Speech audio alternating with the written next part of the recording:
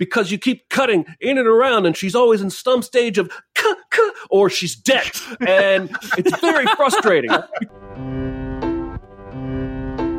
Welcome to Sincast, presented by CinemaSins.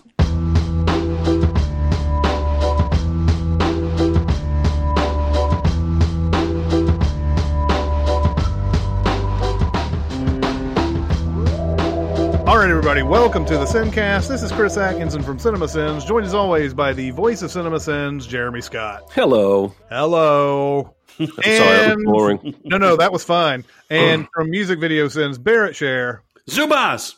Ooh, that's like how you say shoes in Spanish. Yeah. No, it's not. I think it's Zapatos, isn't it? It's zapatos.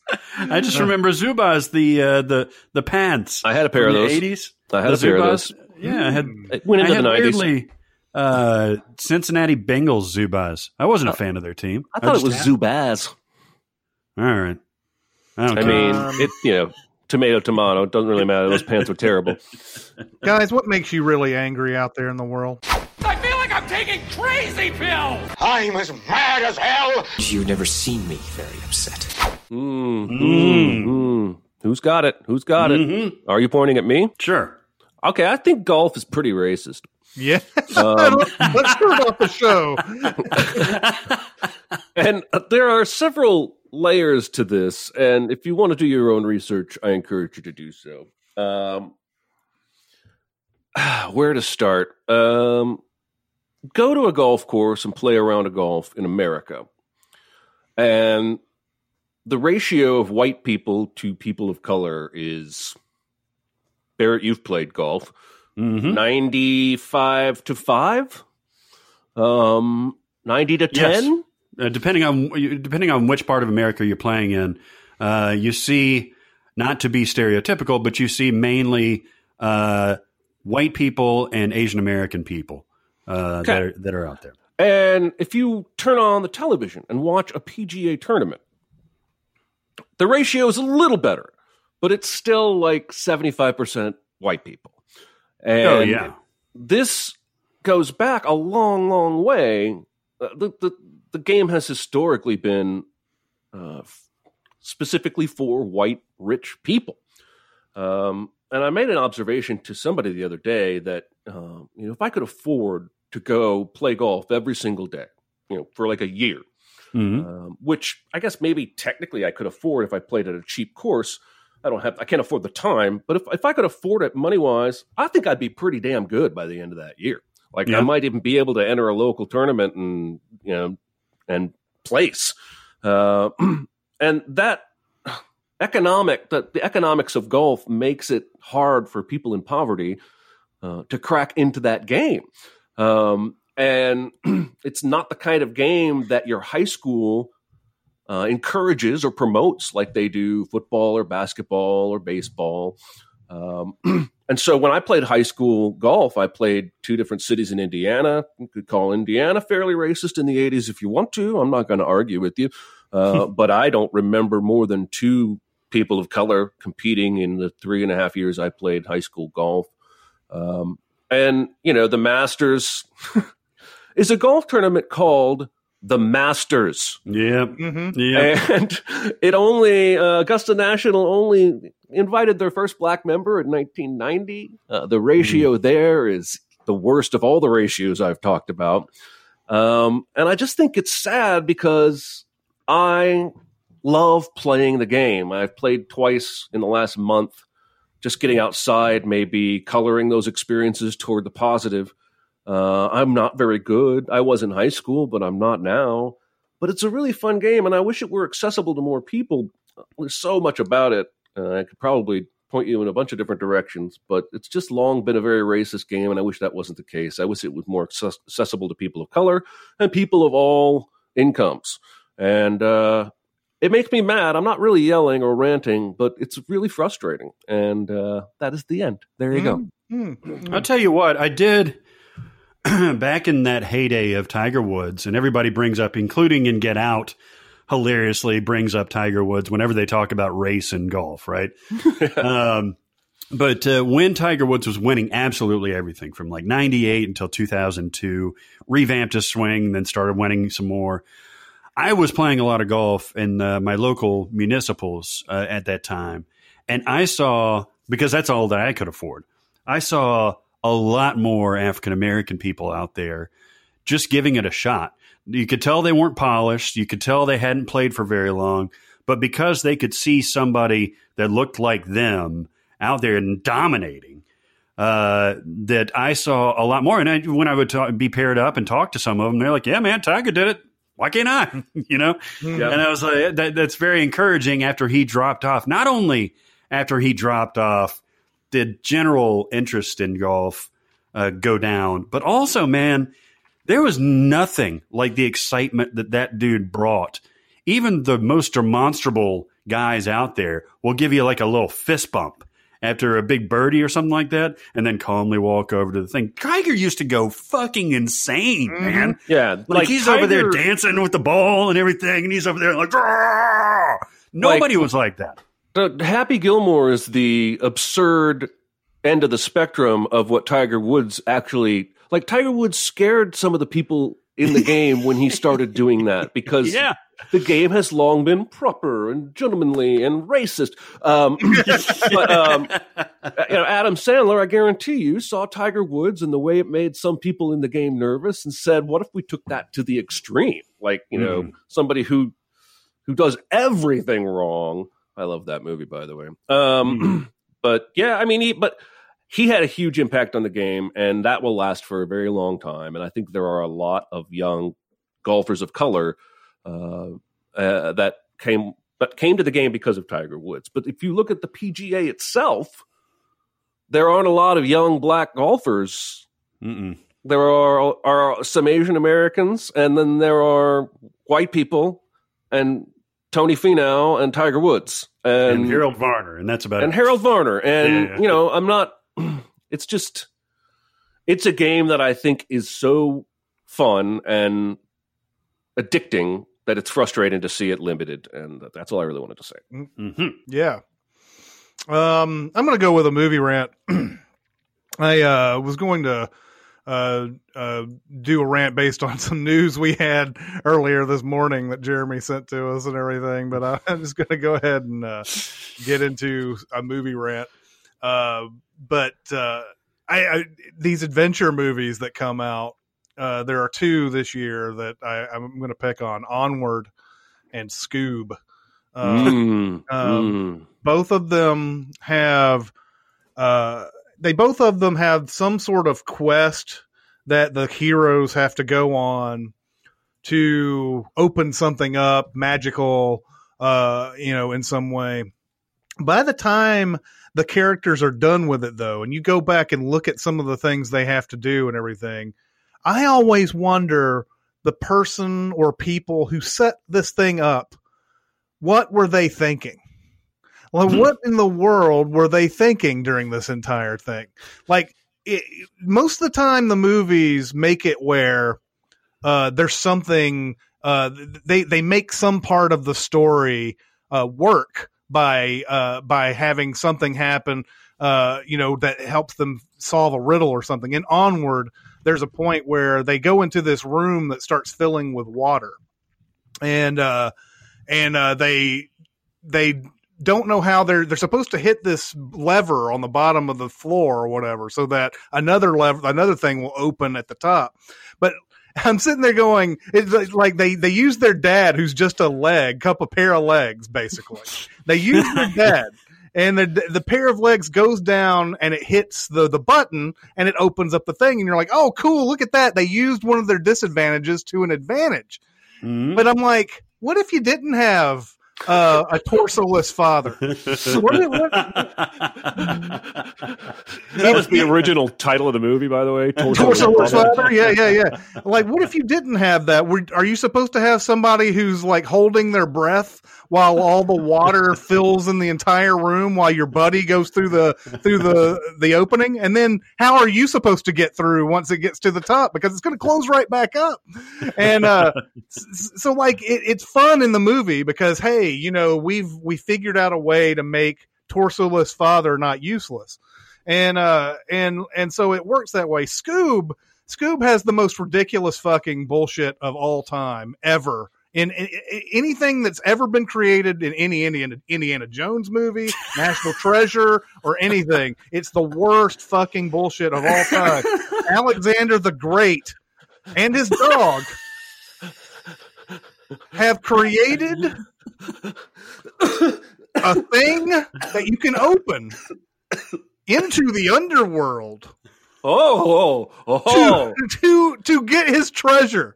But first things first, you got to find 3 skulls of Cerberus around the world. Yes. Oh, yes. You got to find those. Yeah, they're scattered all over the world. You got to find that shit. Like a Horcrux. Yeah, it's like a Horcrux.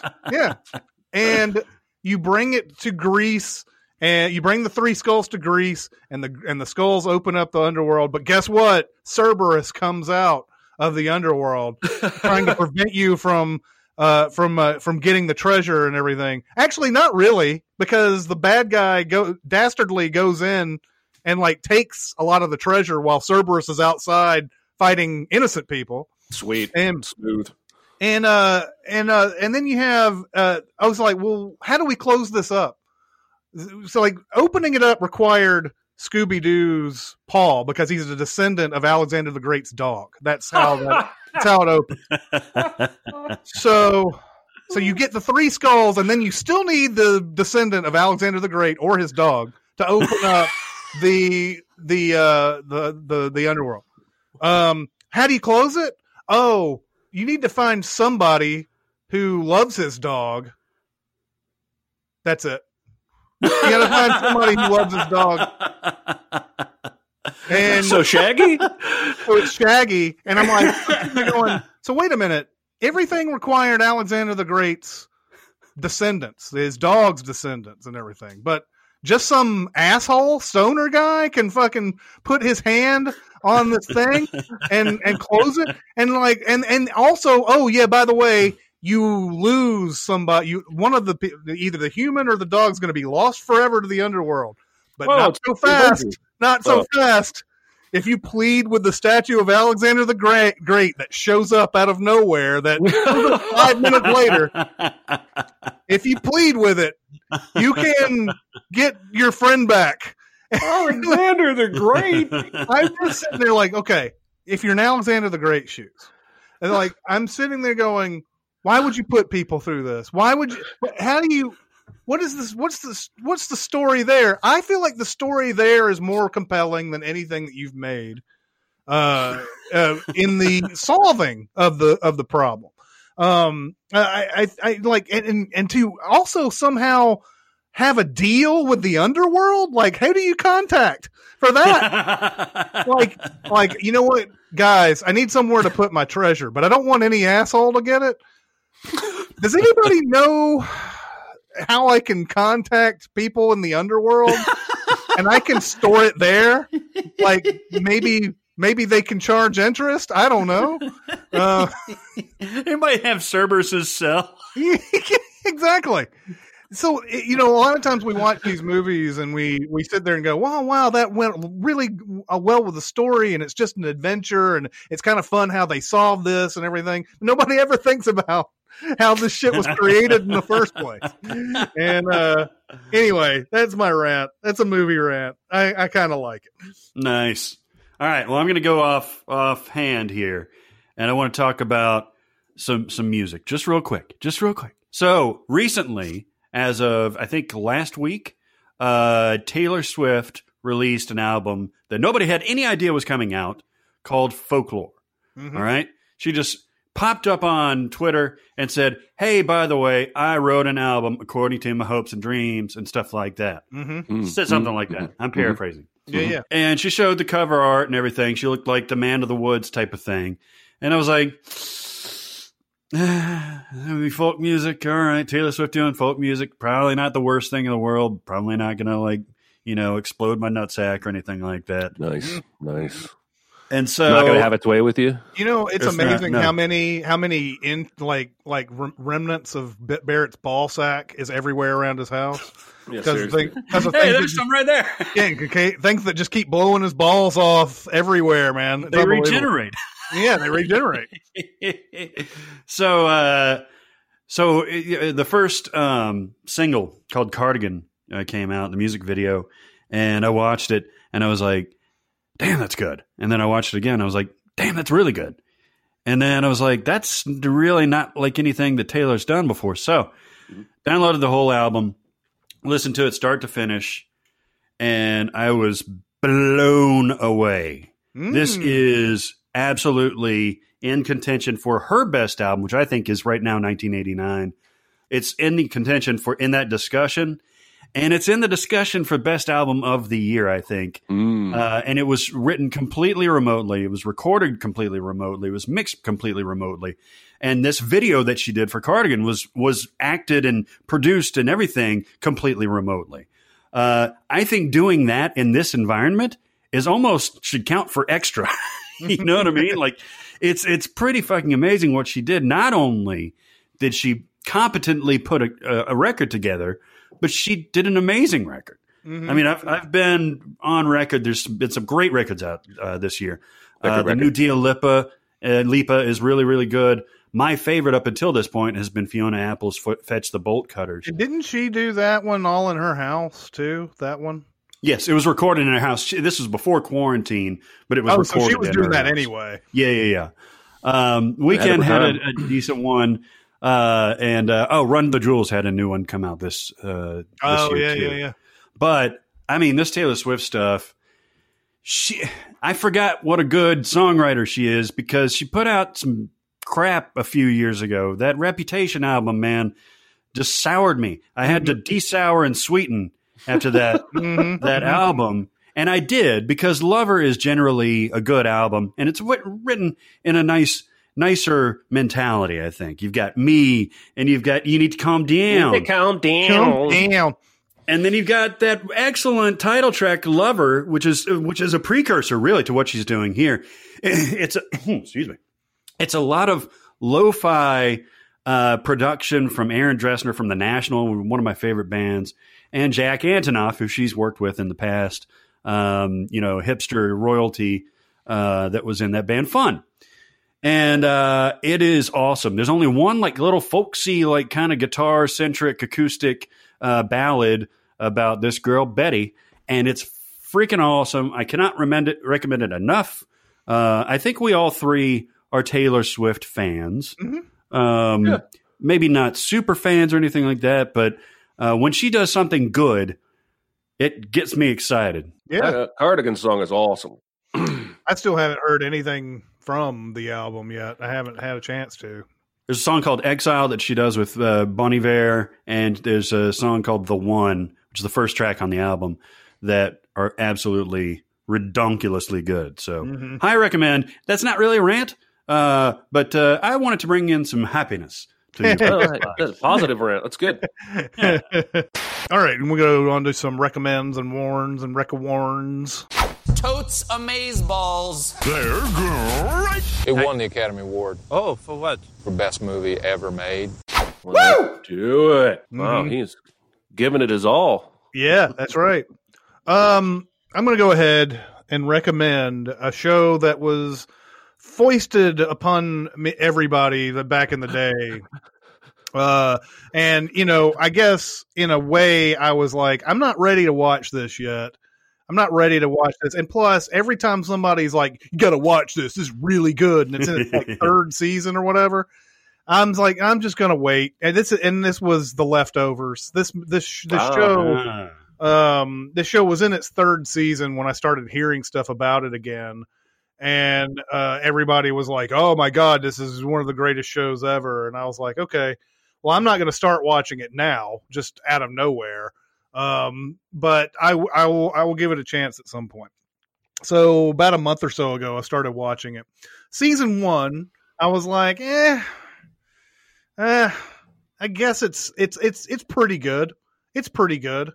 And you have a lot of people that that you like in here, like Justin Theroux, Liv Tyler, Amy Brenneman, Carrie Coon. All these people are great. When did this come out? I think 2014 was the first season. Okay. And it's a story that the setup is something we've heard before, where it's a bunch of people disappear from the planet, and nobody knows what happened to them. There was a show before this that was trying to sort of build on the Lost phenomenon back in the day that had Joseph Fiennes in it. And the 4400? No, it's not that one. Although I think that has the same sort of deal, right? Isn't that more space alien abduction stuff though? 4400. Oh, I know who you're talking about. It was a show where it was like time had stopped for Flash Forward. Flash Forward was what it was called. There was a show that had built up. It's one of those classic cases of a show where it had built up momentum with its first 8 or 9 episodes, but they didn't know if it was going to be any good. So they didn't make any more episodes. And then by the time like the 8th or 9th episode came out, there was like a 3 or 4 month lag before they came out with new episodes. And by that time, nobody gave a shit anymore. And so it didn't have a chance to really get to the finale. But The Leftovers has that same sort of deal. A bunch of people on the planet. I think they say 2% of the planet's population disappear. And some people have families where they're all intact. Some have families where they've only lost one. And in the case of Carrie Coon's family, she lost everybody. And so mainly it's the first season is about coping and sort of the, we're trying to pick up the pieces. The second season is about moving on. Like they've sort of accepted it, but there's this town called Miracle in Texas where nobody disappeared, and people are trying to move to this town. And Carrie Coon and Justin Theroux and all these characters move to this town. And so the second season is all about that. And there's a really awesome mystery that they throw in here. Anything where they throw Regina King in is really is awesome these days. There's a scene between Carrie Coon and Regina King in the second season that's just breathtaking. That's just two masters sort of, going head to head in a scene. It's not an argument. It's just more of a talk back and forth. And then the third season is where they sort of the second season they loosen up a bit. The third season they really loosen up, and it's only 8 episodes. It comes to a conclusion. Carrie Coon, one of the best performances in a TV series ever in the third season, didn't get nominated for the Emmy. Got nominated for Fargo that same year, but didn't get nominated for The Leftovers. She has a scene that will grip your attention for 20 to 25 minutes, I think is how long this thing goes, towards the end of the series.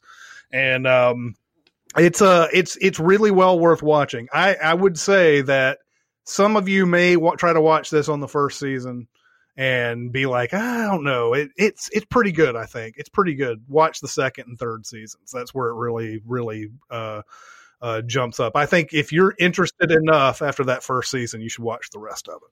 Wow. All right. Is this an HBO joint? Yep. Yes. Okay.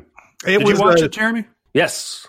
You watched the whole thing? Yes. Well, I didn't know that you watched it. Remember I told that story about watching that crazy out of nowhere. I just watched an episode near the end of season 3 where he goes to an alternate reality to kill the president or some shit. Yes. And I went back a month after that and watched it. And I liked it a lot. You're right. I think the third season is the best. The second season was really good, and the first season shows the promise. But I do remember you talking about that now, and there are 3 episodes that do that.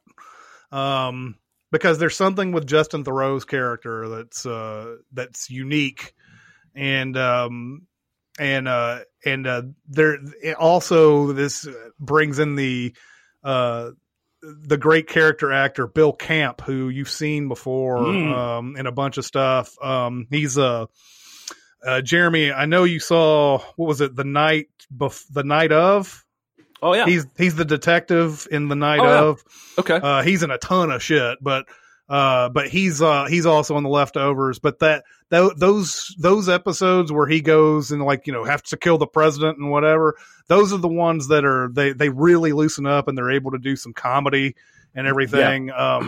In that particular episode, there's a point because Justin Theroux is playing the president and they're telling him, you have to go to this place and you have to verify that it's you with the palm prints and all this other type of stuff.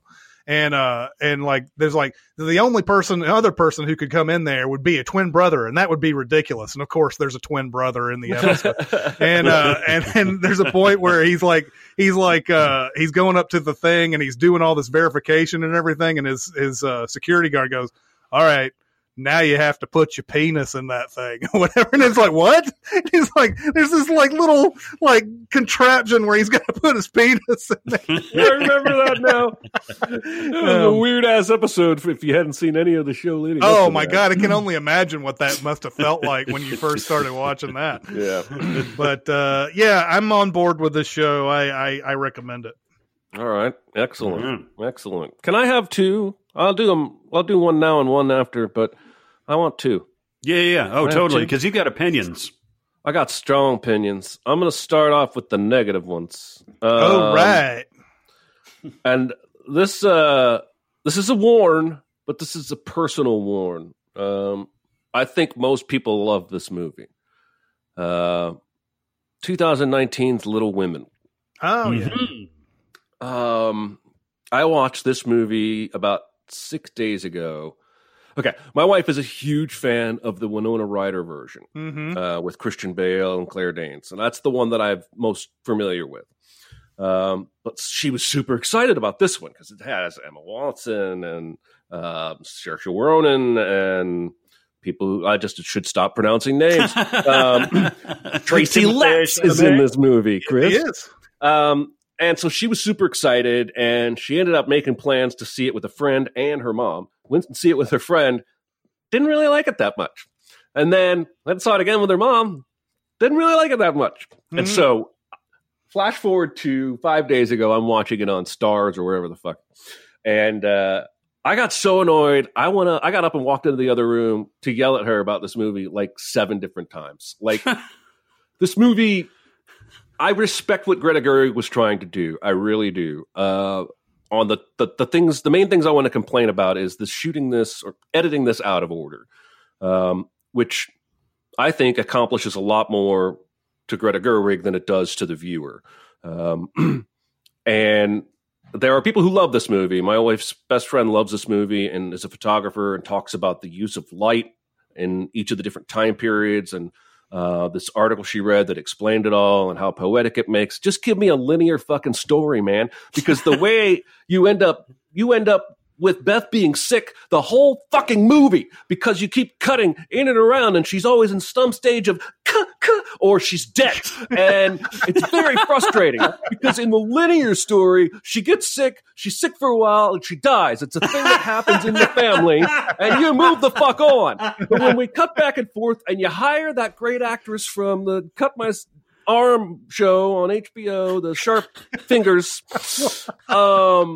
Sharp Objects, you hire that actress, yeah, you're going to give her a lot more screen time. And I got really frustrated at watching Beth go from sick to a little bit sick to a lot sick to dead to a little bit sick to not so sick to a little bit sick to a lot sick back to dead. And it was very frustrating. I was also frustrated and I looked it up.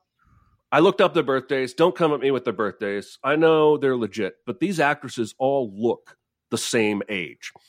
Whereas the ones in the Winona Ryder version, I felt like I could see 4 different ages being represented. Yep. These girls in this book are all these actresses are all 2 years apart, except for the girl who plays Beth. She's 3 years apart. And that's probably right for 4 sisters in a family, but they look the same age, and it really freaking bothered me. It really bothered me. The last thing I want to complain about is sudden Bob Odenkirk, who has no business being in this fucking movie, because as soon as he pops up on screen, I started laughing. Yeah. So that's bad casting. This movie annoyed me, and I wanted to share my annoyance in the form of Warren. There you go. The only way I was able to sort of know that I was in a different era was Florence Pugh's hairstyle. That was pretty much it. Florence Pugh would show up with the young, like, teenager hairstyle in some scenes, and then she would show up as the more adult hairstyle later on and everything. Yeah. And for a while, for a second there, I wasn't sure I didn't know what they were doing with the back and forth. I didn't know that. And it takes you a while before you finally go, oh yeah, they're going back and forth. And it took me a while to like even understand that's what they were doing and everything.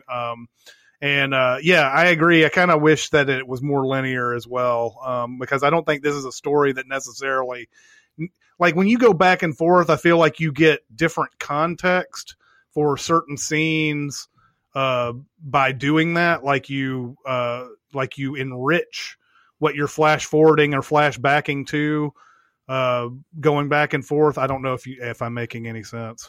Well, what frustrated me is there's a scene, it's a Beth dies scene, by the way, where Saoirse Joe is sitting by the bed, and Beth is sick, sleeping, and Joe wakes up, and Beth is not in the bed. And she runs downstairs because she's afraid Beth has died. And no, Beth is eating breakfast and she's feeling better. And then Bob Odenkirk comes home and they have Christmas dinner together with the whole family. And then it cuts to her next to the bed waking up. And the bed is empty and she runs downstairs thinking Beth is dead. And Beth is dead. And that is some kind of a dream or previous Christmas where she thought Beth had died, but she hadn't. But when you jump time so much in this movie, I can't tell. I can't tell if that was a dream or a vision. What I was trying to say though is that, like, with Pulp Fiction, when it goes back and forth, well, it doesn't go back and forth. It just kind of goes back and then it comes back to the present and everything. Yeah. John Travolta's character dies in the middle of it, but by the end of it, he's alive and he sticks his gun down in his pants and everything. And it's sort of a way of saying, even though that character is dead, he still lives on by the end of it and everything. It's sort of a statement that's being said by the end of the movie is that even though his character is dead, he still lives on in film and so on and so forth. But in this one, I took it and look, I only watched it the once. Maybe the way it goes back and forth does offer context to each scene better in some way, but I don't know. I haven't seen it enough to know. Well, who are the four girls? It's Emma Watson, Saoirse Ronan, Florence Pugh, Eliza Scanlon, who's the Sharp Objects. They all do. I can see what you mean by them all looking the same. And listen, age. They're all great. They all do great acting. Laura Dern is especially great. Meryl Streep is great. If I wasn't so upset about it because of the recency bias, this would be a wreck of Warren. Not a full-out Warren. But I was frustrated, especially at the end, because it ends up that Saoirse's playing two characters. She's playing the author of the book, and she's playing Joe. And that's frustrating at certain times. And I wish that... Okay, let me back this up. Greta Gerwig goes out of her way to point out that the only reason the book ends with Joe getting married is because the publisher insisted on it, and that Joe would never have done that creatively. And that's cool. I like that she pointed that out. But she still filmed and showed us Joe's happy ending getting married, and that felt unearned to me. Like, if you want to subvert the actual book's ending by telling the public how she really wanted to end it, just end it that way. Don't end it for Joe happy, then cut to Saoirse playing the author getting told, well, I'll only publish it if you make her married, and then she goes to buy a house and turn it into a school. Make that the ending. Don't give me... I super appreciate what she was trying to do here because, as a product of its time, this is not... The book as you know it is not the book she really wanted to release. She wanted to release it with Joe being single and not needing a man. And it's clear all the way through the book that Joe wants that life. She's happy with herself. And then at the very end, she gets married like everybody else. And I just wish that the movie had decided to cut showing us any kind of happy ending and just show us the ending as it would have happened if she'd have been allowed to publish it that way. And now I'm done. I've taken up too much time. I will say that what makes it more recommendy than warny, though, is that Saoirse Ronan is one of her best performances, and Florence Pugh is great as always too. I mean, Chalamet's really good. Yeah, and you know, you can't watch it and not get involved in Saoirse Ronan's performance in that, because she's so very good. Yeah, I especially love the argument she has with Chalamet on the grassy knoll. Yeah, exactly. While they're plotting JFK's assassination, she's like walking like normal, and he just explodes, and he's like, "I can't take it anymore. I love you. I've always loved you. Are you going to be with me or not?" And they have this big blowout. Again, give me 6 weeks, and I'll call it a wreck of Warren. I was very frustrated, and maybe I just had too high of an expectation of what I wanted it to be when the cast was announced. But today I'm warning that thing. Interesting. Well, I was on the fence about whether to watch it. I've never been a huge Little Women fan of the story. I've only seen you're anti-feminist. Yeah. Well, yeah, exactly. Mm-hmm. But I may give this a little bit before I catch Watch you love it. You're going to love it. I hate you. Well, I've got a Wreck of Warren, and then I've got to recommend.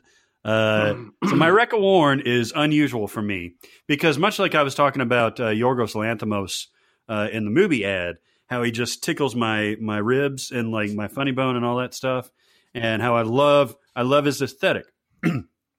Also, have said the same thing about Noah Baumbach. Right, the guy can do no wrong in my eyes. He's made some of the funniest comedies I think I've ever seen. He made one of the most visceral, groundbreaking movies I've seen in a long time with Marriage Story last year.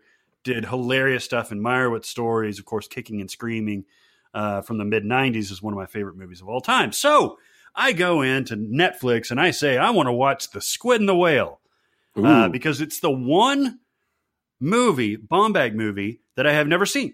And I was like, how did that escape me? I just never had any. Part of it's titling.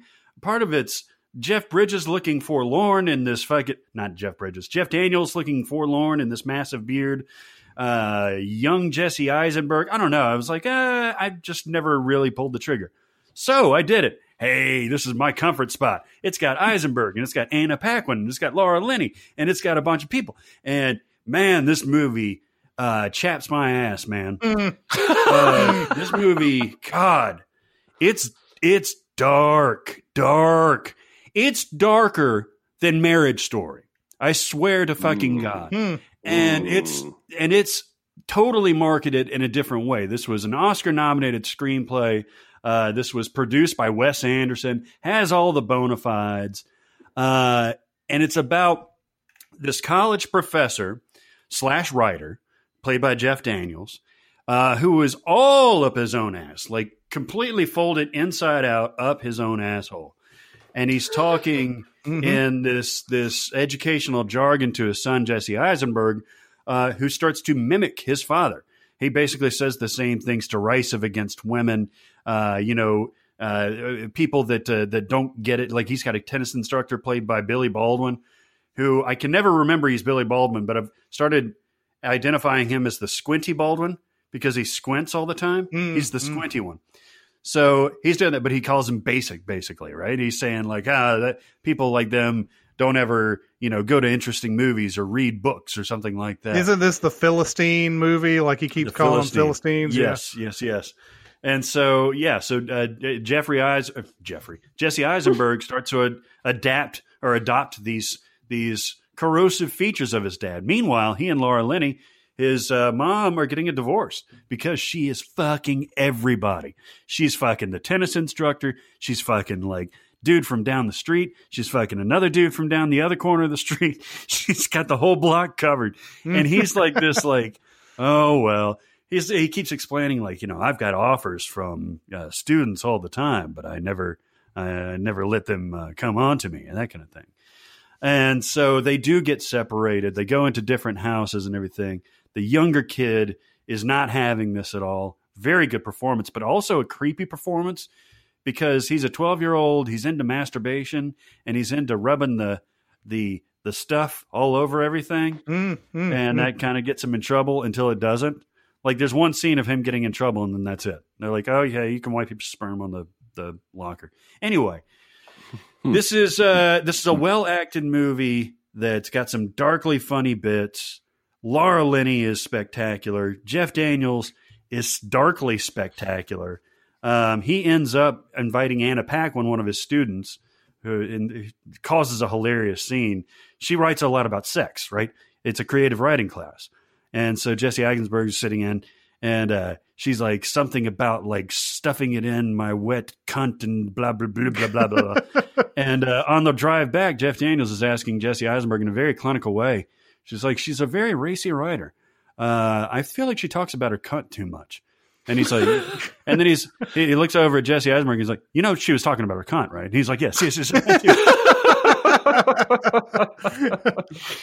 So no, it does get better. There's a therapist played by Ken Leung from Lost that really is good. There's a lot to like in here, and then there's some good Bombackisms, but overall, man, you gotta watch this like in an ice bath or something like that to cool you down and just like distract you from how miserable this piece of movie making is. Even Baumbach couldn't escape 2005, could he? He was it's just a bad year, guys. Bad year. It was released on my birthday in 2005, and that birthday was my worst birthday I've had as an adult.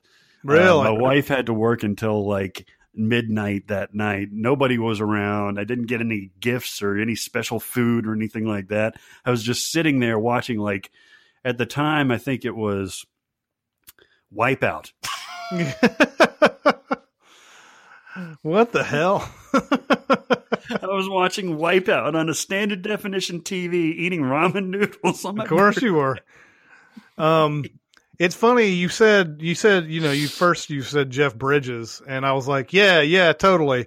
And it reminds me that I always get this movie, even though these two movies are not the same, get this movie and The Door on the Floor always. Yeah, that's what I thought he was talking about at first too. I had to fucking Google that shit. I can't explain why, because the stories are not the same at all. No. But for some reason, I always get that and Door on the Floor. Well, he's an asshole writer who fucks younger people, and so his wife decides to fuck a younger dude, right? Right. Am I remembering that right? Yeah. I mean, it's more about the adultery than Squid and the Whale. Well, I guess Squid and the Whale does have a lot of it in there, but it's not both of them. Like, in Door on the Floor, it's both. Yeah. But yeah, I always get those confused for some reason. But you did see this, Chris? You saw this movie? Yeah, back in 2005. I haven't seen it since. Yeah, and it was supposed to be one of his best movies ever, and I wouldn't even put it in the top half. Yeah, of the I stuff can't. He's made. I think I was excited to watch this because I had seen Kicking and Screaming and stuff like that, and then watch this, and I was like, this really isn't the kind of thing that I like Noah Baumbach for. Although he has the Squid and the Whale is more like what kind of movies he comes out with than he did in the 90s. So that's true. It does tip his hand to what he's doing later on. I think what he probably did was catch himself and say, maybe I shouldn't go that dark on this, and maybe I can get real emotions like with Marriage Story out of clearer places instead of just miring in this muck all the time. He's become more focused, and I love him. Right. Miring in the muck. All right, everybody, it's time to talk about Mubi once again. Mubi. There's a documentary on there right now about an independent wrestling league called Fake It So Real.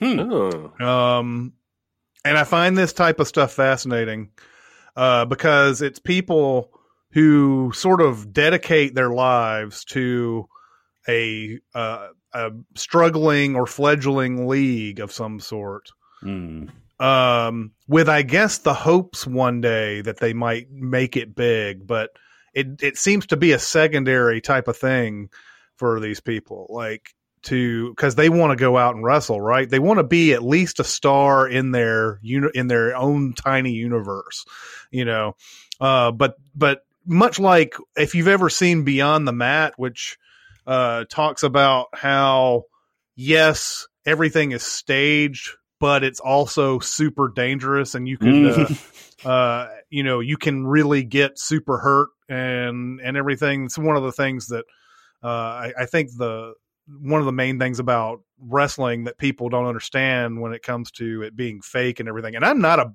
a wrestling fan. I'm out here to say right now, I'm not one of these who watches, WWE and everything, but I can see why people do watch it. Mm-hmm. And I found the documentaries way more fascinating than the actual like sport itself is and everything.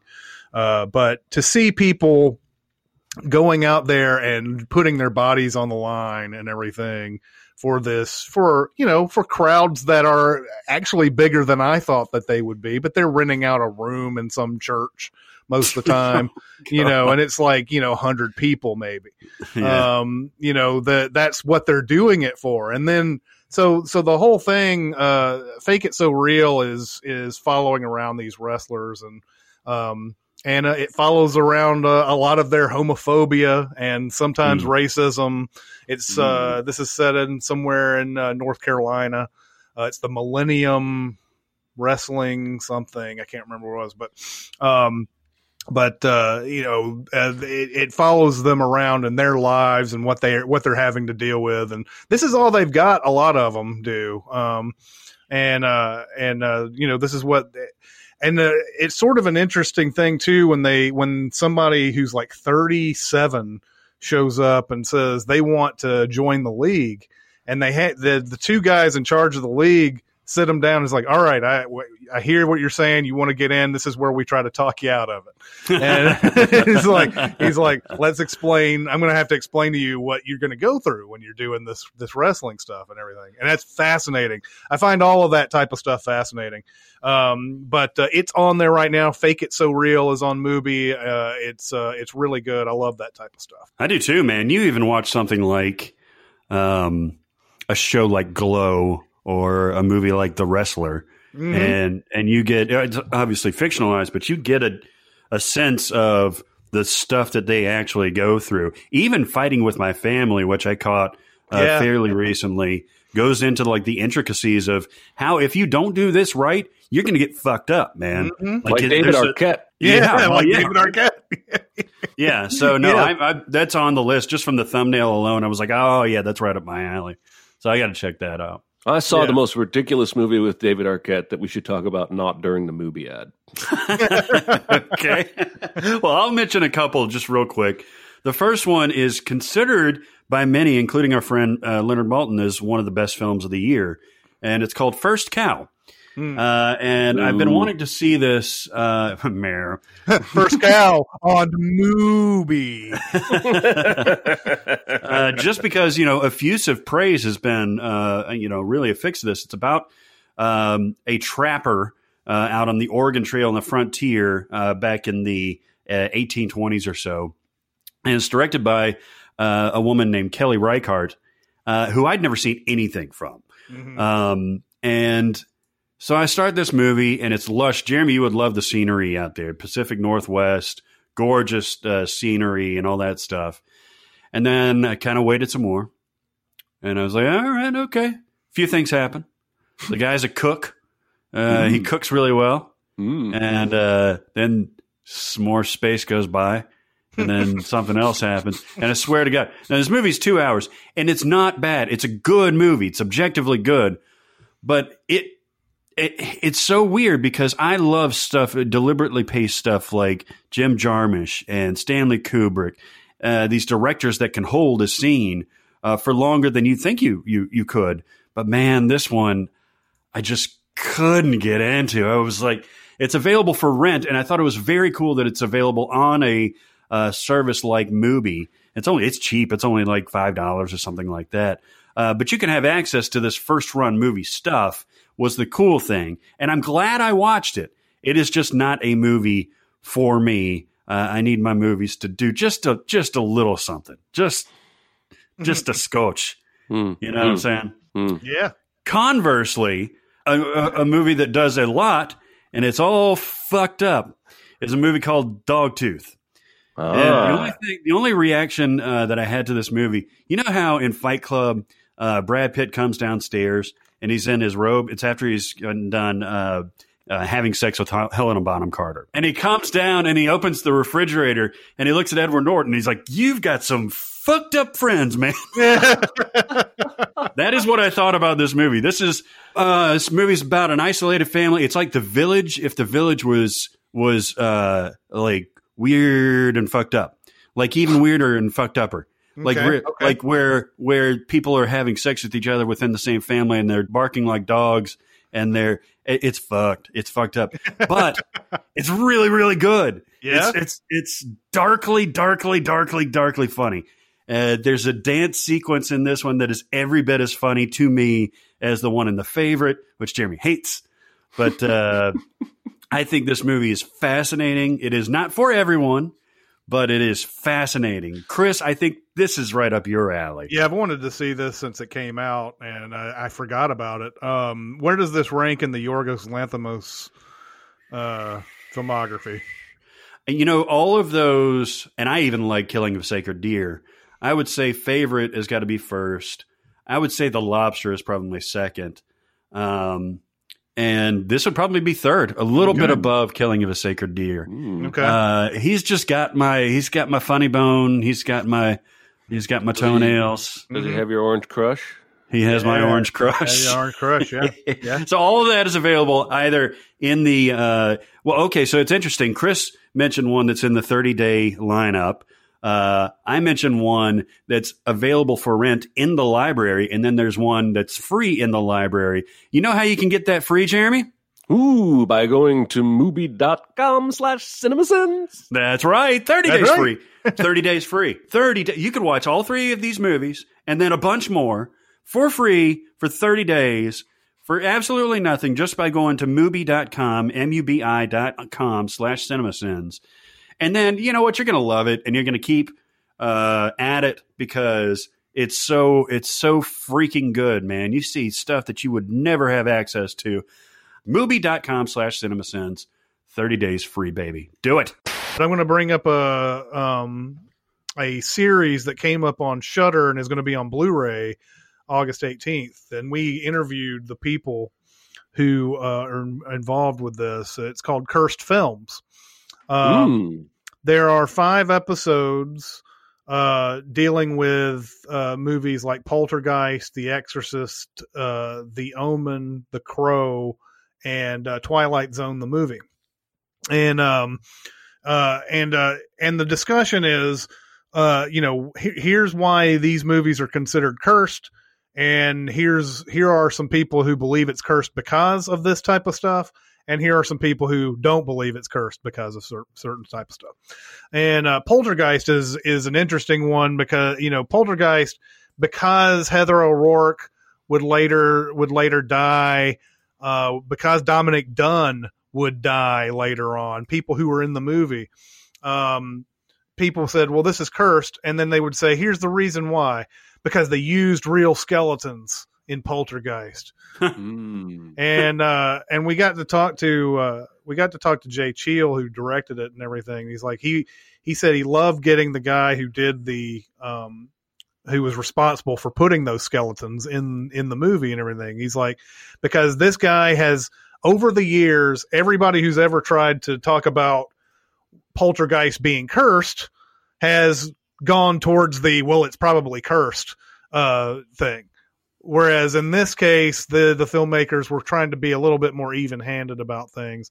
And he says, and one of the great moments of that series is him saying, look at this movie. They used real skeletons. This movie uses real skeletons. If you had, if you're on a production that doesn't want to spend a whole bunch of money making skeletons that look real, all you have to do is call this place down in California somewhere, and they'll give you some skeletons. And skeletons are us. You want a skeleton? Yeah, exactly. I can get you to tow by 3 o'clock, dude. Exactly, with nail polish. With nail polish. And so he talks about that and it's like, well, none of those productions were cursed, so why is this one so considered that way? And so you have people who are giving reason to this whole thing, like saying, look, if it really was cursed, a lot of other things would have happened, or more would happen to other productions that were troubled, and so on and so forth. The Twilight Zone, the movie one, is just incredible, because they get one of the he's a set decorator or art department guy. His name is Richard Sawyer, I believe, and he was the guy who built the set where Vic Morrow runs across the water and the helicopters are supposed to come in, and everybody knows the story about Twilight Zone, the movie. Vic Morrow died in that scene along with 2 kids because a helicopter crashed during it because the pyrotechnics were so bad. And I didn't realize there was footage of this shit. Yeah. And like Jay Cheel told us that, we use the one that, you don't see graphic stuff. There are because they had 5 cameras on the shot. Oh, there is one, and they showed that one on the news back in 1983. They showed it on the news. And so like, that talking to that Richard Sawyer guy and just watching him just be like, he's John Landis and I went out to this place. I think it's like the Indian Dunes or something like that. He's like, we went out to this place and he says, it would be cool if we had a shot that came in from the village and backed out over the water, and we see him running with the kids and everything. And he's like, well, and then I went and I did some research on Vietnam villages and everything, and I built the set, and we did the shot. And after he says then we did the shot, you just see him just well up, just break down a little bit, and talking about this. Interviews in there are fascinating. Him, the director of Poltergeist 3, which is the movie where Heather O'Rourke ended up dying of her condition. They had filmed most of Poltergeist 3, and the studio said, we've invested a lot of money in this. You're going to have to finish this movie. And he's like, everybody had voted not to do the rest of this movie. And that's why you had this stupid ending at the end of Poltergeist 3, where, like they didn't have Heather O'Rourke anymore, but they had to have somebody bringing her out, like bringing a different girl out, not showing her face during the whole thing at the end. And stuff about The Crow is fascinating too. But really, find Cursed Films when it comes out on Blu-ray or whatever. I'm sure it's on demand somewhere too. It might even still be. I don't know if it's going to be on Shudder still. It is. It is on Shudder still. But seek that out. Not every one of the movies that they look at are, I would say, considered cursed. There are some aspects of each one where there's just been tragedies or something like that have happened. So like not the whole production, but just as a movie lover, I think it's worth seeking out and just hearing the stories and hearing the somebody say, yeah, I agree, it's cursed because, and then people turning right around and saying it's not cursed, here's why, and blah blah blah blah blah. It's very fascinating. It's only 30 minutes each episode. You can get through this in no time, and it's great. So I highly recommend Cursed Films. Is The Exorcist one of those that you don't consider, or generally isn't considered cursed? I know it's a part of this series. There were some, I think there were some things that happened around The Exorcist. I know Linda Blair had issues later on. Well, yeah, they asked Linda Blair because Linda Blair, because people associate the actor with the movie more than them being as human beings. So Linda Blair is only like 12 or 13 years old, and everybody who runs into her thinks that she's the fucking demon. And they ask her, they said, did you really have to hire security guards around you around that time? And she goes, I don't talk about that. And rightfully so. It's her right. And she was, Well, you think about that Showbiz Kids documentary, and it didn't even come close to Linda Blair and what she had to go through. Mm-hmm. You know, for such an indelible performance that we're all thankful for. I think The Exorcist did have some sort of things around it. I get after watching all 5, The Exorcist and The Omen had some of the same kind of.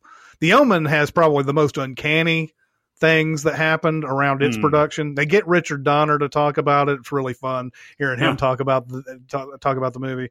But there's some things in there that you're like, I don't know if we can really verify that actually happened. They're like they're in the lore now, like a production assistant or somebody was driving down a road, got into a wreck, and close nearby where his wreck was, there was a sign pointing to a town called Ommen, Ommen, and 66.6 kilometers away. And, you know, there's stuff like that. Where you're going to read in some stuff. Yeah. And Gregory Peck's plane that he was supposed to get on, that he ended up getting taken off of, the plane ends up crashing and stuff like that. And, you know, they're talking, the Omen one's fascinating because they're like, maybe it was blessed to be kidding. All this thing's Anyway, a crashing flight is a good thing. Right. So anyway, it's a fascinating, I think it's just worth watching. It's so you can digest that in an afternoon. It's no problem. It's fascinating stuff. All right. I am going to recommend a movie that came out last year, another 2019er. And I remember being excited for it to come out. And then it came out, and I read a couple reviews that were just okay, and then I never heard anything about it ever again. And this is a movie called Harriet, about Harriet Tubman. Yes. Yeah. Starring Cynthia Erivo from Bad Times at the El Royale. I am now convinced she has a contract clause that she gets to sing at least 3 times a movie. And I have not admittedly done the research on Harriet Tubman to know if she really did sing this much, but I love hearing Cynthia Erivo sing.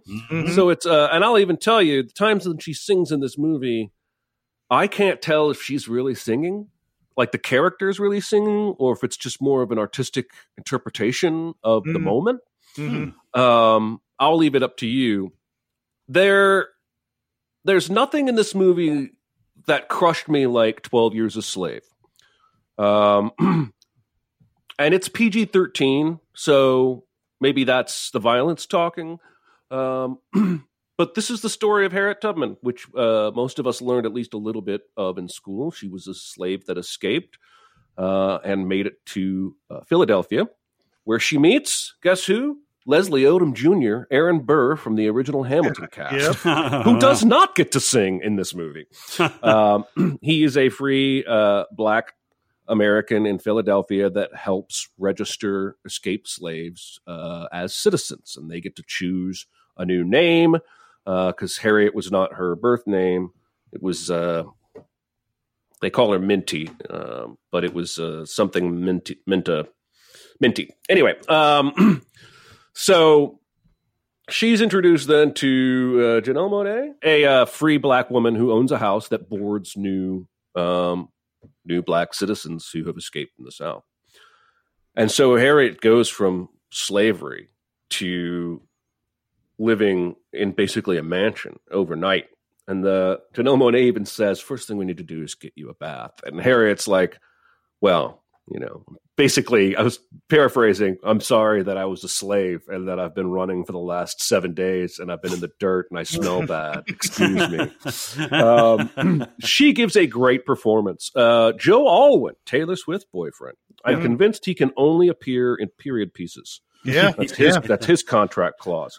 He plays the son at the farm where Harriet ran away from.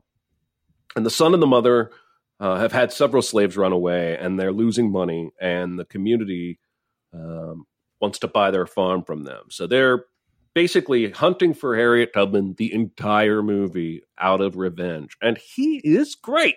He is a great sniveling racist slave owner. And I don't mean that as humorously as I phrased it. I have not thought he was bad in anything I've seen him in, but I have not seen any acting from him yet that made me go, hey, but this one did. And so basically Harriet she just can't live this life up here being free, knowing that her husband and her family is still down there. She goes back for her husband. He's already remarried. Oh. He did think she was dead. But then she realizes she's come for her family, her mother, father, brothers, and they basically, it almost plays it like she gets hooked. Like there is this like obsession. It's very much like Schindler's List in that way, in that once she gets a taste of rescuing other slaves, she is compelled to keep going and keep going. And even after the Civil War starts, she leads a freaking battalion into battle. She's one of the only female commanders to ever lead an American military unit into battle. And they free slaves in that scene. And that's one of the scenes where she sings, because they come on boats up to the shore and she stands on the front of the boat and she starts singing. And she's singing, they're all spirituals. Come down to the water. The Lord's going to move the water. I don't remember the words exactly. Is it wade in the water? Maybe it is wade in the water. And then there's like a 10-second pause as she's still singing, and then hordes of runaway slaves come up over the ridge and start running for the boats to get rescued. And I don't know if the movie is saying she really did use that song as a call to let slaves just in the brush know it's safe to come out, which does kind of make sense. She changes her identity. She has everybody call her Moses. They think for the longest time, the white people in the South think it's a man who's freeing all these slaves. Fascinating story. My history book in high school didn't go into anywhere near enough depth. It was simply she helped free slaves and she was one of the Underground Railroad's biggest, champions. But I was thoroughly entertained all the way through. Good performances. And I got educated along the way. And I was thrilled to see Leslie Odom Jr. show up. Because I saw him on screen. He's electric, even in this movie. Anyway, so there you go. I'm giving you a recommend. It's amazing. You've got three amazing singers in those three main roles with Janelle Monáe, Cynthia Erivo, and Leslie Odom. Yeah. It just happens to be, by the way, we can act our asses off, but we can also sing awesomely. Yeah. Araminta Ross. Araminta. There you go. Yeah, Araminta Ross. Is the name that Harriet Tubman had at birth. I want to see that. That's on one of them HBO things, right? It is. Nice. I have a fun one that I completely missed back in 2012, even though the poster was everywhere, and for some reason I really wanted to see it. It was in the middle of my transition from Nashville to Chicago. But it was a Brad Pitt movie called Killing Them Softly. And it's about like a hitman or like a fixer, that kind of thing, that gets called in to correct a problem. The problem is Ray Liotta. This cast is amazing, by the way. Ray Liotta is like the game master in this. I think it's in New York or something like that. He's this game master. He runs all the poker games, and he's got everything set up. And back a few years ago, Ray Liotta, whose name is Marky, decided he's going to knock over his game. Because who would suspect that he would do it, considering it's technically his his money? This is a whole episode of The Sopranos, I think. Yeah, well, interesting note there. So he does it, and some guys are talking about this, some lower level guys, including Ben Mendelsohn as an Australian crack addict who steals purebred dogs and sells them for profit. It's a very good performance. They're talking about it, and they're like, you know what? What if we did the same thing? Who would not believe that Marky would do this again? He did it the first time, right? And it's actually kind of an ingenious plan. And so in walks Brad Pitt. Brad Pitt says, okay, here's what I think is going on here. I think these lower level scamps are doing this and blaming it on Ray Liotta's character, but we still have to kill Ray Liotta. And the handler, the minder, the mafioso is played by Richard Jenkins in this. Another excellent performance. Awesome. So half the movie is Richard Jenkins and Brad Pitt in the car, like talking about strategy and stuff like that. And he's like, why do you want to kill Marky? Like, he didn't do it. And he's like, man, nobody's going to believe you if you tell them a bunch of scamps from the street just came in and shot up an established poker game. People are going to do that all the time. You want to blame it on Ray Liotta's character? We'll take him out. Nobody's the wiser. Bob's your uncle, Fanny's your aunt.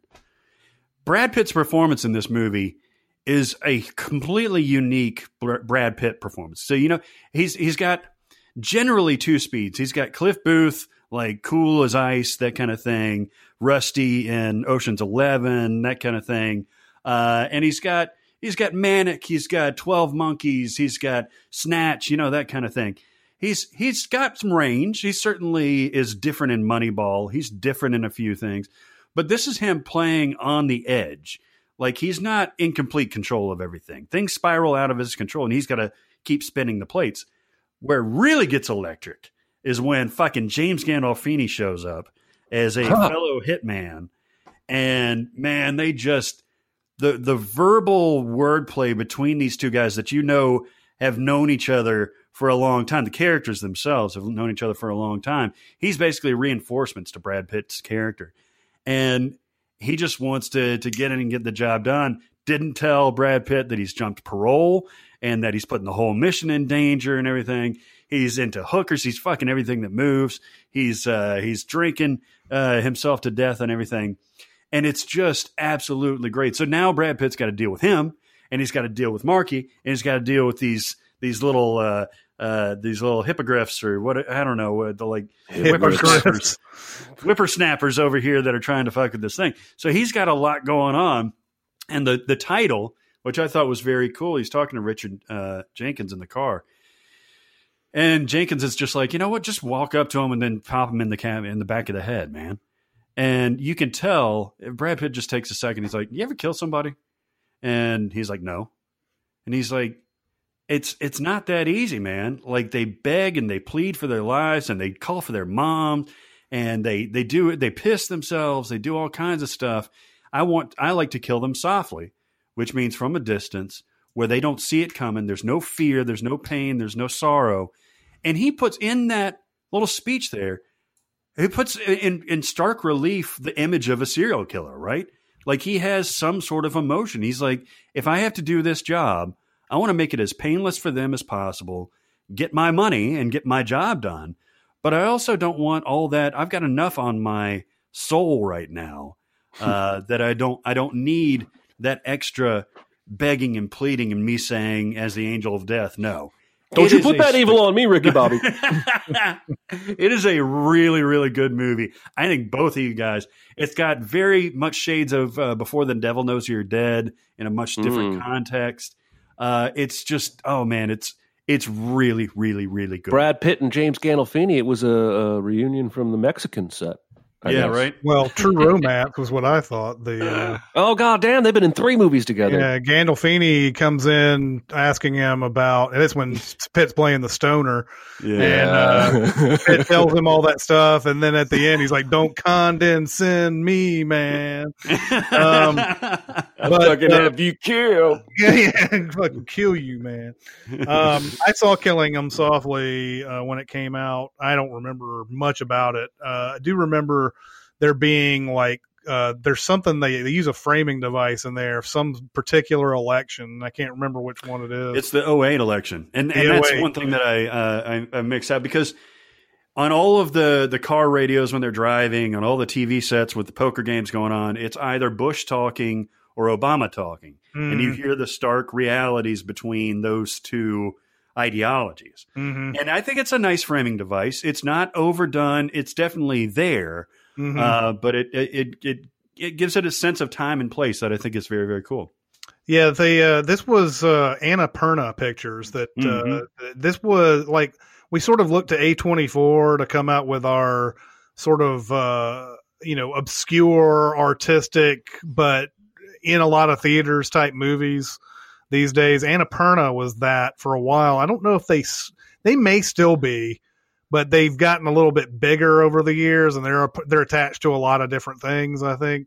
So like back in 2012 when Annapurna came out with this one, it was like, yep, this is an art film for sure. Yeah, they were on a roll. They're on a similar roll as A24 is now. This was a weird production status. I haven't really dived into it much, but they were affiliated with the Weinstein Company for distribution. And then Pitt's company, Plan B, picked up some of the costs too. So it was those three, Plan B, which I think has a pretty sterling reputation, Annapurna, which has at that time a really good one. And even back in 2012, Weinstein Company was having some issues floating around. So yeah, it was wild. But I'm glad they got it done. That's a good movie. I would totally recommend that. Yeah, I remember really liking it because it was just different. It was a different kind of movie, and I hadn't seen anything like it.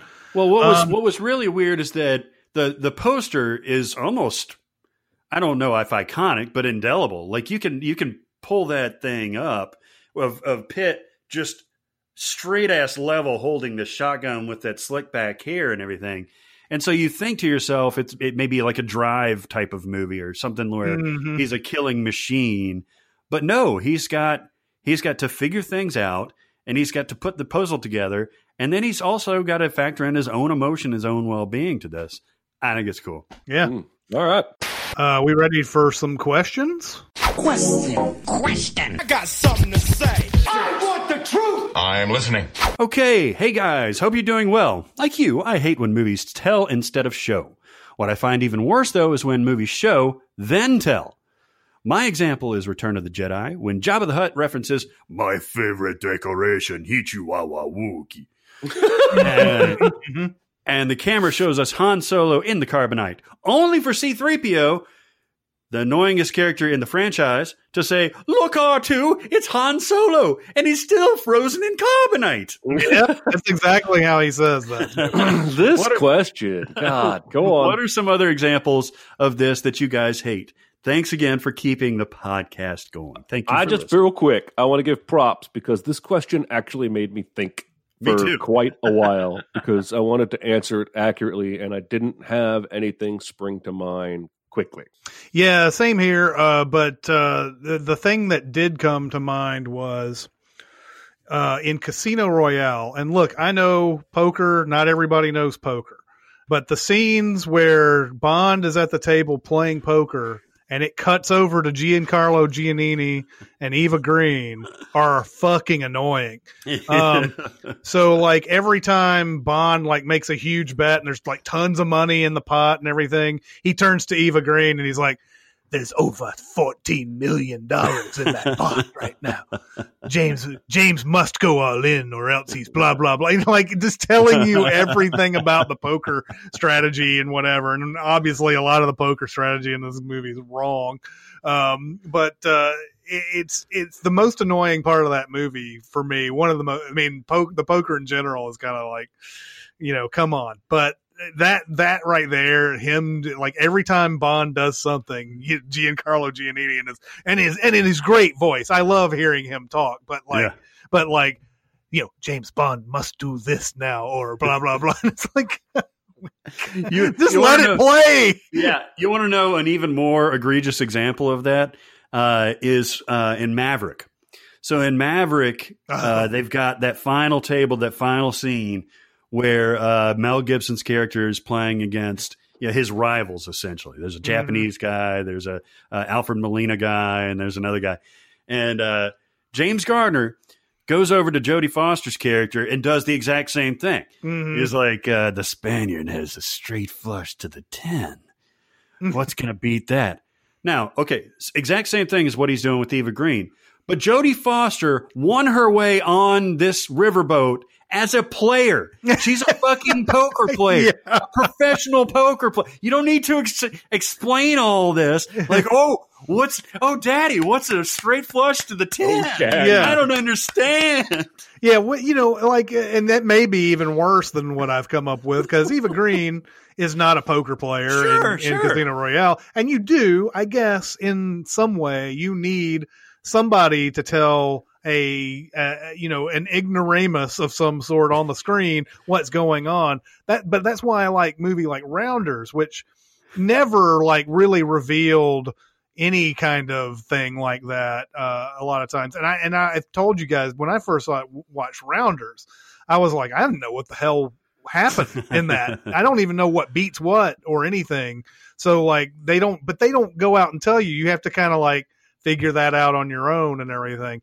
But but when they go the complete opposite end the spectrum of it, it's way more annoying than not knowing. Yeah, that's funny because it is. They do ride that line where Malkovich is like, "That too could not have helped you. Mm-hmm. You did not improve. Now I bet the whole fucking thing." Yeah, I bet it all. Lays down the monster. Yeah, exactly. Should have paid me on that. I'm checking, and the answer I wrote down doesn't even qualify, so I'm fucked. I've got one a little bit off topic too.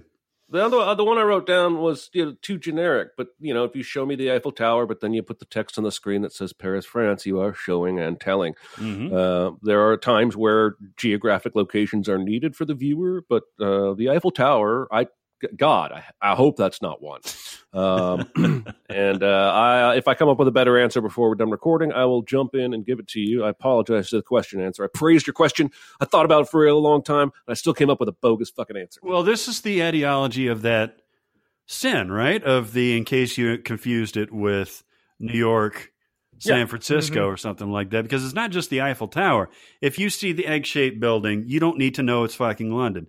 If you see the Empire State Building, you don't need to know it's New York. If you see the Willis Tower / Sears Tower, you don't need to know it's Chicago, right? There's certain things where you don't need that. I love it in Police Squad, which was the 6-episode pre-Naked Gun TV series that came out. Like they'll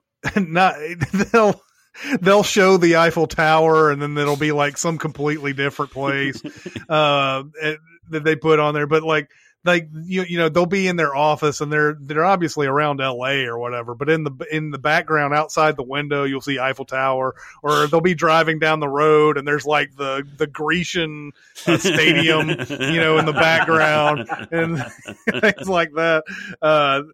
They do these things where they were like, tonight's episode, the terrible worker, and the title episode would be completely different on the screen that they would show. Love that shit. Anyway, I've got a fairly generic answer too, because I can't think of specific examples outside of one, but I know it happens all the time. And it's the zoom and enhance from an impossible angle, and then them saying, there it is. My example is the scepter, which contained the not the Tesseract, the Space Stone, the Stone of Immunity, or whatever the shit it is. So the scepter gets knocked out when Loki gets bombed from his little scooter thing, and he lands on Tony's thing. He and Thor punch and fight for a little bit, and the scepter gets lost. He goes somewhere else, and everything like that. Then Scarlett Johansson and Stellan Skarsgård look down, and all of a sudden, in the middle of all of this destruction and craziness, hey, there's that scepter. And then they quick zoom onto it. And they can see it perfectly. They can figure out exactly what it is. And then Stellan Skarsgård can remember that he accidentally put a fail-safe in there. I hate it when that happens, when somebody is from an impossible distance away, especially an old bastard like Stellan Skarsgård, who can see like down fucking 10,000 feet and knows exactly what it is without the aid of glasses. I'm sick of that thing. That's a thing that they do a lot, where they sort of make you forget that the character in the movie can't possibly see that. Yeah, because the camera does the work for him. Yeah, and so like that happens quite a bit, where you're just like, oh yeah, he notices this or whatever, and like, well yeah, but if he's at his distance, how in the world does he even notice these little tiny details and everything? Not only does that happen, but very frequently they'll turn to their compatriot and be like, not if I stop him first with that. And so now that other person has to look over and see that thing too. Yeah. So that's showing, then telling, then zooming again. Yeah. All right. I thought of one. I actually thought of two. I've been watching a lot of the Matrix sequels lately because they've been running them on BBC. And at the end of the Matrix 2, the Squiddies are down there and they throw the bombs, and so everybody gets out and runs away on foot. and then they stop to watch the Nebuchadnezzar explode for like 2.5 minutes while Morpheus is like, my ship, dream to dream and whatnot. First of all, they should be fucking running at this point, but they are just watching the ship. But then they're only like 100 yards away. They're very fucking close. And the squiddies start moving towards them. And I swear to God, one of them goes, here they come. And it's the dumbest thing ever. Also, and this one tongue in cheek, there's that one episode of The Simpsons where Bart is doing stuff and we see it. Yeah. And then Milhouse tells us by saying, look, it's Bart. And he's doing stuff. Yeah. Hey, it's Bart, and he's doing stuff. There's a Calzart. I don't know if this. I don't know if this qualifies, but it's one of the most mind-numbingly obvious things that's ever been said in a movie. And then the movie itself, makes fun of it, but still, it to go all that way to make this joke is still mind-numbing. In Species, there's a part where somebody has died and it's like an awful death, and Forrest Whitaker, who's the empath, comes in and goes, something bad happened here. And Michael Madsen's like, yeah, no shit.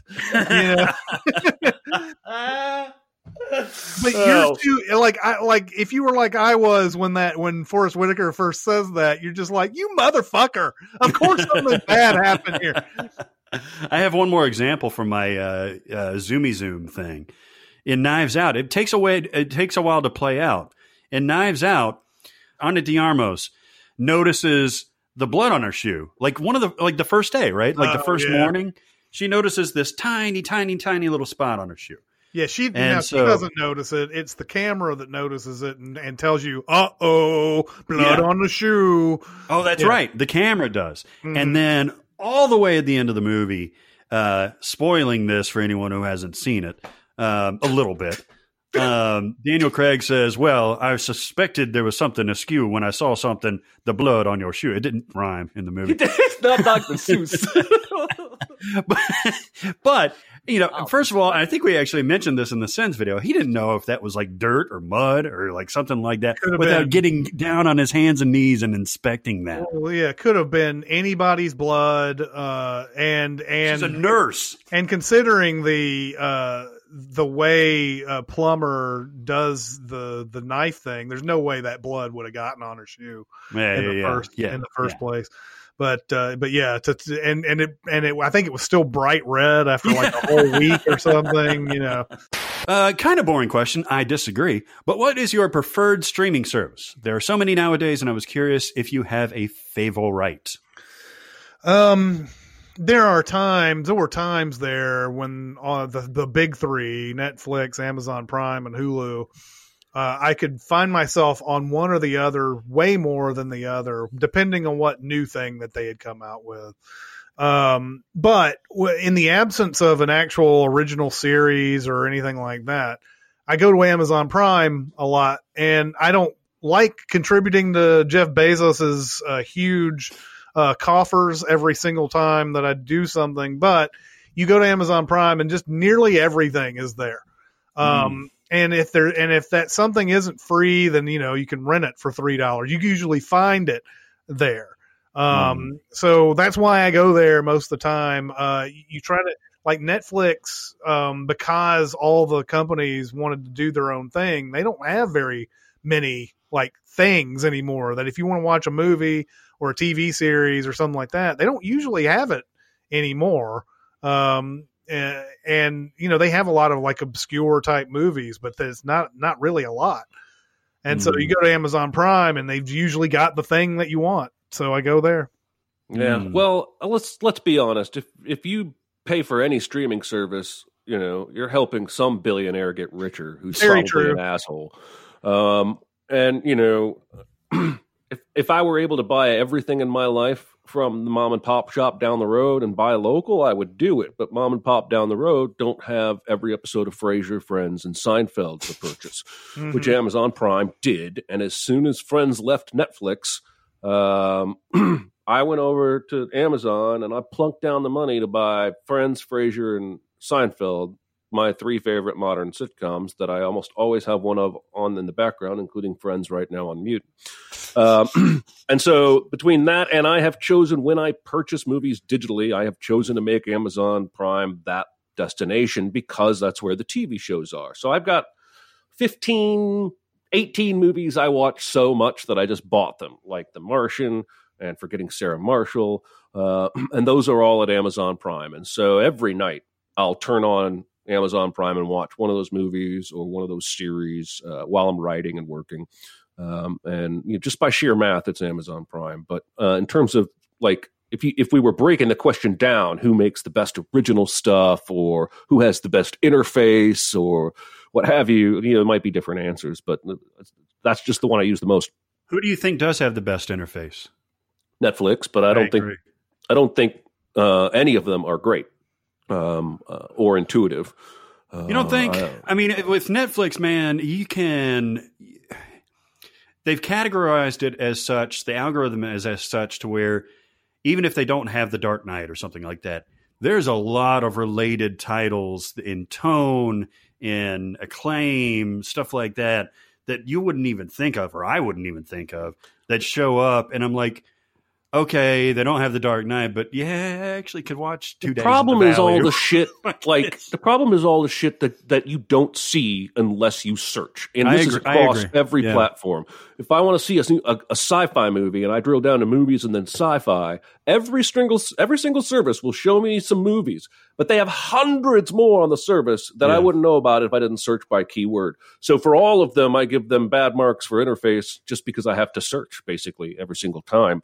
But Netflix, I think, has the best, maybe what I should say is the best player in terms of like I don't ever get downtime with Netflix like I do with Hulu and Amazon Prime where it buffers for a second. So. I agree. And you're right, Chris. If you want something, either our Xfinity On Demand is pretty good about having something, or Amazon, and they're usually around the same price too. Mm-hmm. That's pretty much, if I'm in one room or the other, that's what I'll choose.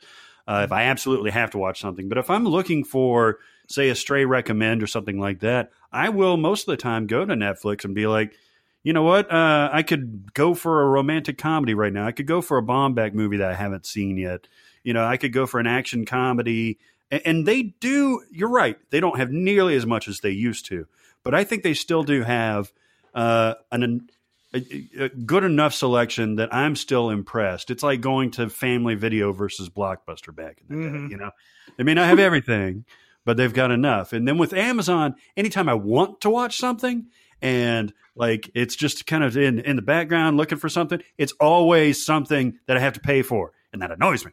And I'm like, damn it. I could probably just find it on Netflix, but if I could. Probably the only thing super annoying for me is when I am searching for something is when there are multiple titles of that thing, and they'll. So when we did an interview with Neve Alger, I was looking for a movie called From the Dark, which is some horror movie, and and From the Dark is a generic title. I understand that. So like any search engine is going to have a hard time because it's going to come up with a whole bunch of different things. But there are 2 movies called From the Dark, and they both had similar like kind of storylines to them and everything. And so like the first one that I went on, like this had to have been some sort of self-published movie that I found, because it was just like if the first 5 minutes don't make you turn that movie off, then there's something wrong with you, I think, generally as a human being. It was like a terrible, like, it's kids partying and like just, it was all, it just made me feel disgusting watching it. And then, but you'll see, I found the right one, but you'll see 2 different versions of the right one where they have different posters and different pricing points. Sometimes there's stuff that's free that shows up as a $3.99 or whatever. I ran into that with some other movie that I ran into. it said, oh, it's $3.99, but then I saw another one right next to it. But if you've got tunnel vision, you're probably going to be like, well, I want to watch this movie, so you pay the $3.99. But then there's this free one right next door that you missed. So sometimes they mess up the pricing points and everything. But all in all, I don't really complain too much about that stuff. The search function, when you type in 3 letters, usually you got the movie that you need. So yeah.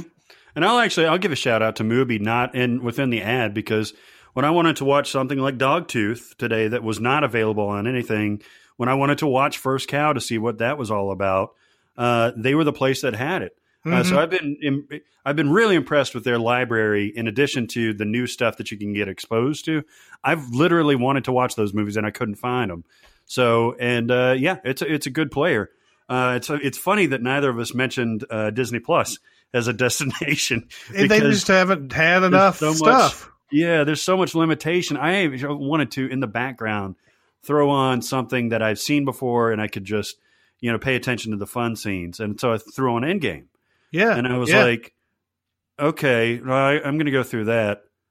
All right, I'll go through that. I've seen that a million times. Oh, here's where Thor's fat. Well, all right. And I just went straight to the end, the end battle. I will say this about Disney Plus, even though I haven't been, I went on there to watch Mandalorian. I went on there to watch that unfortunate movie that came out.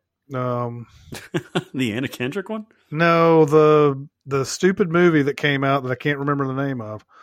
Not Oliver Twist. But it's some dude's name, some kid's name. Artemis Fowl. Artemis Fowl, yes. I watched those two things. But I will say this about Disney Plus: when you go there, they have the heavy hitters right there. Like they know what you want. They've got the Marvel, they've got the Pixar, they've got the animation, they've got the Star Wars, all sitting there.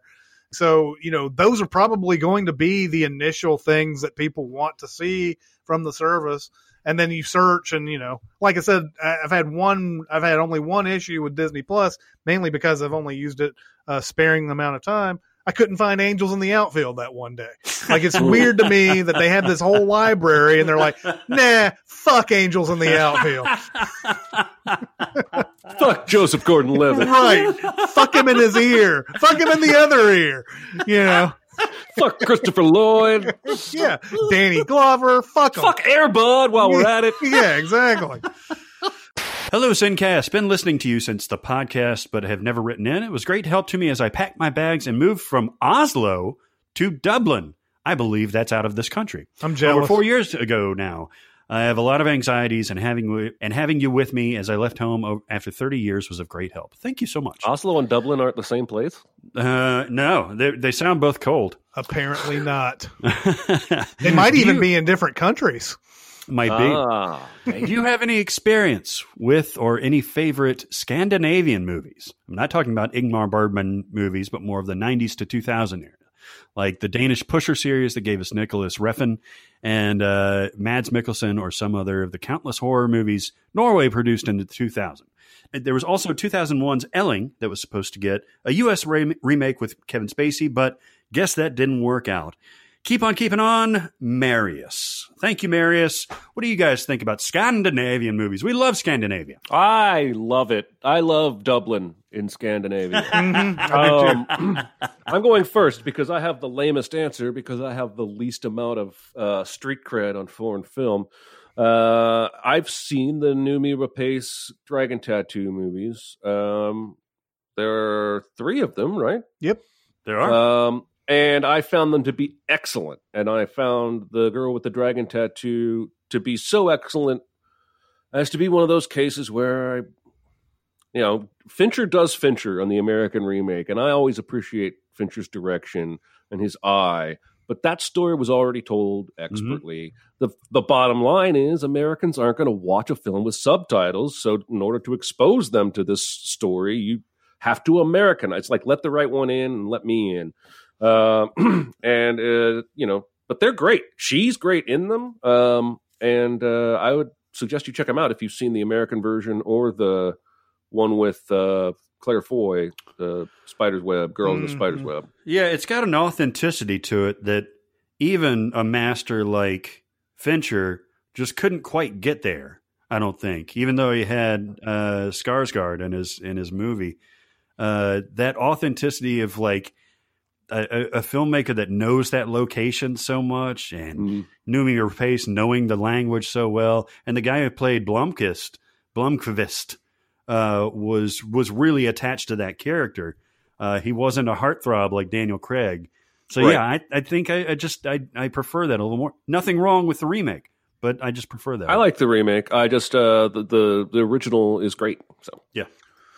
Yeah, I think there's going to be some movies that you just forget were Scandinavian on all of this. I tried to look this up in a way and like sort of look up all the movies and everything, but you brought up Nicholas Winding Refn and like a movie like Valhalla Rising was something that I thought was interesting, even though it might be a sleeping pill to a lot of people, but I just think it's just an interesting way of making a movie. But I went Lars von Trier with this, and Dogville was a movie that I find just it's Nicole Kidman? Yeah, Nicole Kidman. I have seen this. I got more Scandinavian street cred than I thought. Well, that's what I'm saying. I mean, even though this movie isn't like necessarily Scandinavian and in any nature, Lars von Trier sort of adds that element to it. And I have, unfortunately, and I know these are like movies of shame for me, I've never seen Dancer in the Dark. I've never seen Breaking the Waves.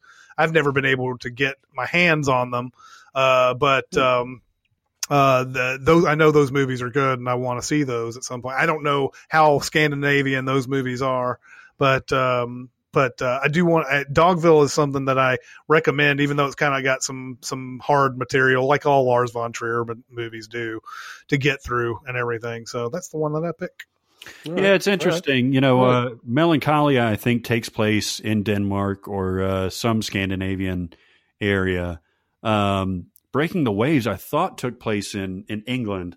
And Melancholia is probably from a scenery point of view and from a just a contextual point of view, seems like the most Scandinavian there. Breaking the Waves on the IMDb, the country of origin is like 10 countries. So, oh, nice. So, yeah. But all of them have the Lars von Trier feel to them. Even Nymphomaniac 1 and 2 has that, maybe it's just Alexander Skarsgård. Mm-hmm. Not Alex. Stellan Skarsgård. Mm-hmm. Too many SARS and There's scars. too many, yeah.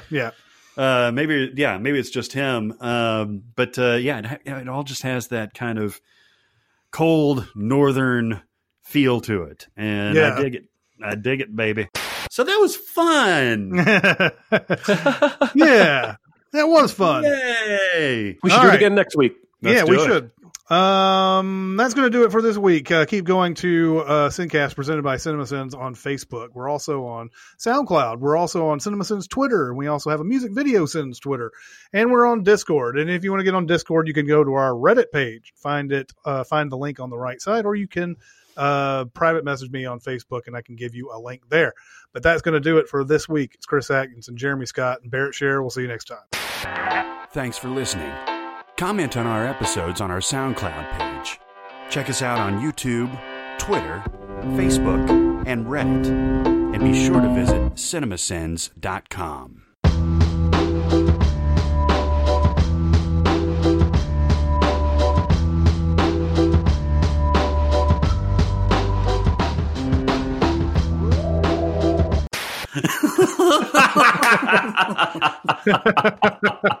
I'm telling you, there's no reason that should be funny, but it's great. It's the politeness of, what's your name? What's your name? What's your name? Yeah. Like, I want to know your name before I say fuck you. Yeah. Fuck you, Tony. Yeah. In the extended one, it's only like a few more seconds, but at the end of it, he's like, you know what I did? The deer's like, you know what I did last night? And the dog's like, don't you bring my mother into this. Don't you bring my mother into this. And the deer's like, I built a fire over there. And he was like, oh. And he's like, and then I fucked your mom next to it. He's like, fuck you, Ezekiel. Fuck you, Tony. It's gonna be like Sideshow Bob, Oh yeah, all that stuff I did. And we'll be talking about this presidency for a long time. It doesn't matter if he's out or not. I can tell you all you want that I didn't do that, but they have seen it enough times that they're going to think that you did. So I'm like, look, you guys you came out here to fix it. I'm not paying anything. I don't have anything to deny at this point, So I don't remember keeping the hose, but apparently that's a thing. Keeping a hose hooked up to your spigot can cause a pipe problem. I hope that's not true. I've got one hooked up, of course, outside by the barn, not the one on the side of the house, but it's like an old lift up kind of like spigot as opposed to like a crank. And I've got a hose hooked up to that, but I know the thing is down, so it should be fun. I mean, honestly, I don't think that's. I mean, even if it does happen, that's got to be rare, right? Because people do that all the time. Then it gets frozen on there. Yeah. I had an old guy at the the shop when my grandfather was still alive, Billy. And Billy, man, I've never seen somebody smoke more cigarettes in my entire life than Billy. He was one of those guys where he'd take a drag and inhale, and it would never come out. It was the most amazing thing. It would never come out. It was just he just absorbed it. But he got convinced. I had this 86 Charger, and it had a good motor in it, but I never really fucked with it. And I had to bring it in. Something was wrong with the exhaust. And he's like, "You've been redlining this." And I was like, "What? No." And he's like, "Yeah, you have. I've seen it. It's doing the exact same thing that you were talking about, where there was no convincing this guy that first of all, it's an automatic transmission. So I was like, how am I going to do that anyway, Billy?" And then I was like, I swear to God, I'm not redlining this thing. I'm not fucking Fast and Furiousing, even though that wasn't a thing yet. And it was a thing. And he fucking was convinced. He was talking to my grandfather. He's like, "Your boy is he's redlining this." And by the time I came and picked it up, Billy comes over with the cigarette hanging out of his mouth. He's like, "Want to apologize. You did redline it." I was like, "Fuck you, Billy." That's awesome. Well, how did he figure out that you weren't? Because nothing about the transmission had been fucked with it at all. It was all in the catalytic converter and the exhaust. Okay. And I was like, "Bill, I don't know what to say to you, my man." You just said so much about cars that it's called the Brad Goodman something or other. There is dick all over that movie, by the way. Dick. It's the old Papa Dick. It's the little man Dick. Little man Dick. There's dick all over the place. The old patriarch is sitting around his wife's all topless, and he's just got the dick hanging out. He's already done with the thing. I got Madonna's big dick coming out of my one ear. My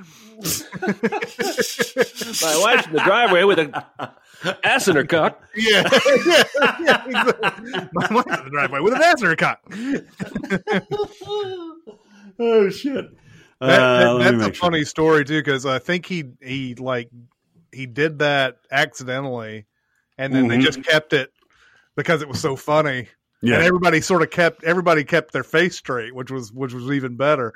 Well, it also it shows how frustrated he is at that point, where he can't even keep an ass from a cock. Right. Yeah. And if it's anything like what you just described with old New Cow. New